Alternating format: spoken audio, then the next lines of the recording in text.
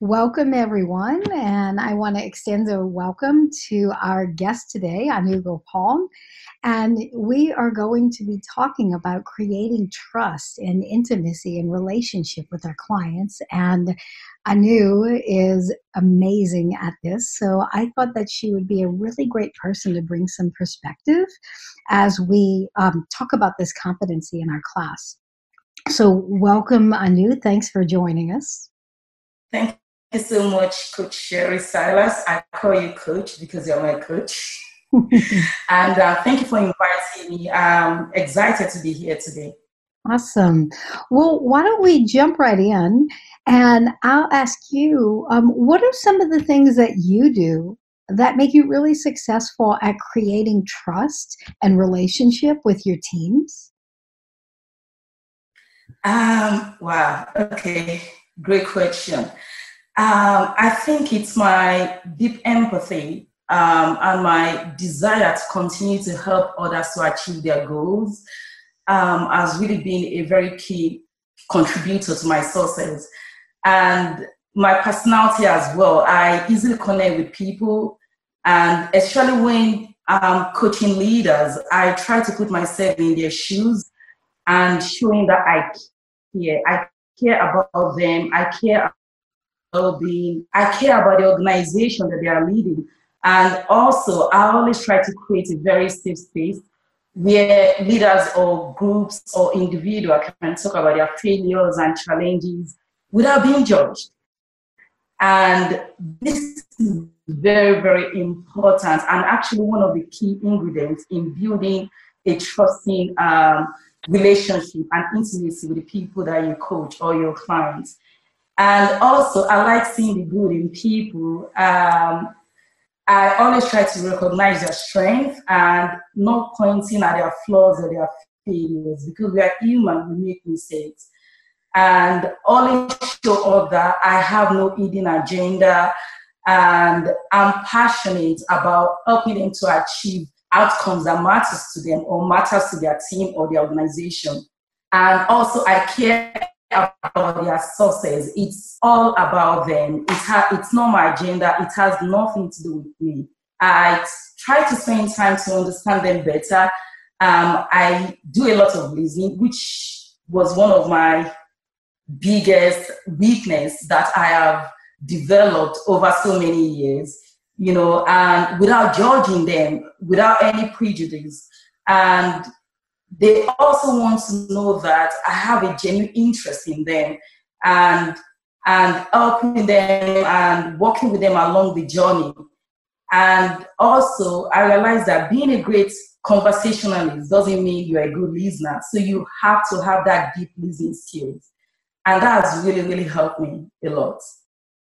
Awesome. I heard you say a lot of really important things in there. So being non-judgmental, and that to me goes to that looking at people like they're whole and complete. They're not broken. You're not there to fix them. You're just there to be a partner with them. I heard you talk about empathy, putting yourself in other people's shoes so that you can see things not just from your only your perspective, but from their perspective also. And so I heard you talk about being a partner with them and creating that space where they don't feel judged and where there's connection with them. So a lot of really great things there. What do you think has been the thing that's made you most successful working with leaders and managers to help kind of bring change in the culture when they don't always want to go that way, but then they've got to have some kind of trust in the coach to say, okay, we'll do that. Wow. Okay. Actually, it took me many years to realize that, leaders operate in a very demanding, fast-paced, high-stake environment where they need to think very hard. They need to be able to solve tougher problems and also being able to make decisions faster. So what has really helped me is trying to understand what is going on in their world, through asking powerful questions and, and I've been able to deepen the trust, and with them, so that they can feel supported by me, and also not solutioning and not telling them what to do, not prescribing what the Scrum Guide says or what any of the framework says, but supporting them by challenging their assumptions respectfully. Leaders want to be respected. They want to be treated in a very good way. And they want to be treated with respect and talked to with respect. And one big thing I've learned from my past failures, is allowing my pre-knowledge of their current situation to cloud my coaching conversation with them. I have made a lot of mistakes doing that, and I will never make such mistake again. I don't force them to do things my way, but I allow them to discover what works for them.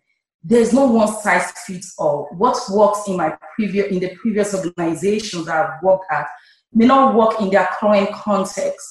So brainstorming ideas with them, giving them the space for them to think, and asking challenging questions respectfully to help them arrive at their own desired solution has really, really made me to be successful. And most of the time, they just want us to listen and not to talk. I've spent time with leaders for 30 minutes and just listening because they just want to talk. They are burdened with concerns and challenges, and they just want a listening ear. And I've given that to them most of the time and not saying anything. And for 20 minutes and 30 minutes, and at the end, asking thought-provoking questions for them to see things in a different ways. That's really, really, really, really helped me. And another key thing I also want to bring up is that leaders choose to take risks and be vulnerable, believing in coaches' knowledge and expertise to guide them towards their transformation journey. Trust is taking a risk to share vulnerable things with you, to share their challenges with you. It takes a lot to get leaders to be vulnerable. And for them to be able to have or act in having that conversation with you, they need to know that you care deeply about them, and you care about their challenges, and you care about working up or partnering with them together to arrive at their desired outcome. That's really awesome. I love that you ask them questions rather than tell them what to do, that you tap into what they are seeing as their challenges and what they want to fix, rather than you coming in and adding more pressure on top of the pressure they already have to do things your way because you said so. And I love that you acknowledge that there's not one right answer for everything, and that even the Scrum Guide is not just the right answer. It's not a formula. What's going on in your situation for you, and where are you right now, so we can together figure out what the best next step is. I love the empowering that you do. And just listening to you talk about the respect that you have for them, I can definitely understand how leaders and teams connect with you and feel respected, and can build that trust. Because if I know that you care as much as you obviously do about me, well, then I have nothing to be afraid of. This is all about me. It's not about you making a name for yourself. Cool. Well, any tips that you might have for our students, maybe some things that you've seen people do? I heard you talk about your failures, but what are some other things that you would say, don't do that? That's not helpful. Do something else instead. Well, there's a lot to talk about in that area. One key thing is, do not start with influencing or leading people, but start with building trust that leads to a lasting relationship. Rome was not built in a day. Building trust is a journey. And also, as a coach, you are not accountable for driving the change. when you push people or force them to change, they tend to resist and push back. And one thing you need to do is to allow the leaders to be accountable for creating a lasting and sustainable culture of change for themselves, for the people they lead, or for the organization, right? And one lesson learned is telling them that they are wrong. It's a direct attack on their intelligence and pride, because their immediate response is to argue their point with you. They know that they have challenges. They know that they have problems. They don't need you to rub it on their faces. Or they don't need we coaches to tell them that they suck. And trust is a glue that holds people and organizations together, and is one of the most misapplied aspects of human and organization relationship. I've learned from my failures a lot and the failures of others that I have watched, even other leaders that I've seen or observed. It's not, it doesn't matter how talented we are as coaches. If we can build a trusting relationship with people, we cannot even reach our own highest potential, and we can't be successful. Because as coaches, the value that we add to organization is seeing them improving, seeing them improving their culture, improving their processes, improving their team dynamics, improving how they interact and collaborate with each other. It's our job to build that culture of continuous improvement by allowing them to figure out the best way that works for them. And we should not be too quick into jumping into helping people, especially when that help is not solicited. Our intention may be right in meddling into the affairs or interfering into other people's matters.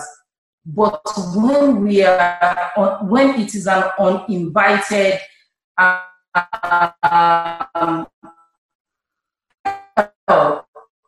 it leads to and allow people to come up with their own solution.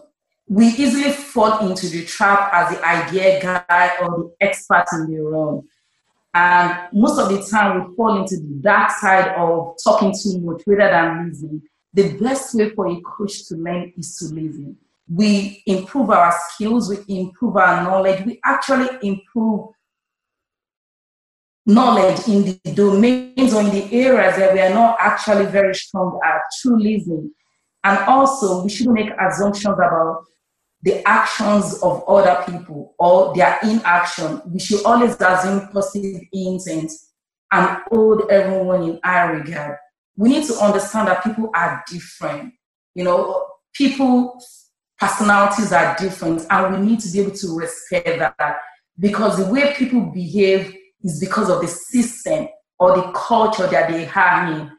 So be respectful, be kind, be nice, be supportive, and don't be a consultant, solution, a problem solving for people. Be a coach that guide them to come up with the outcomes that matters for them, that will work within their context and within their environment. You will become a successful coach if you can apply all these principles, which are actually soft skills, not something that you can just buy from the market or read. You can read about it, but you need to be able to apply it. It should become part of your DNA as a coach.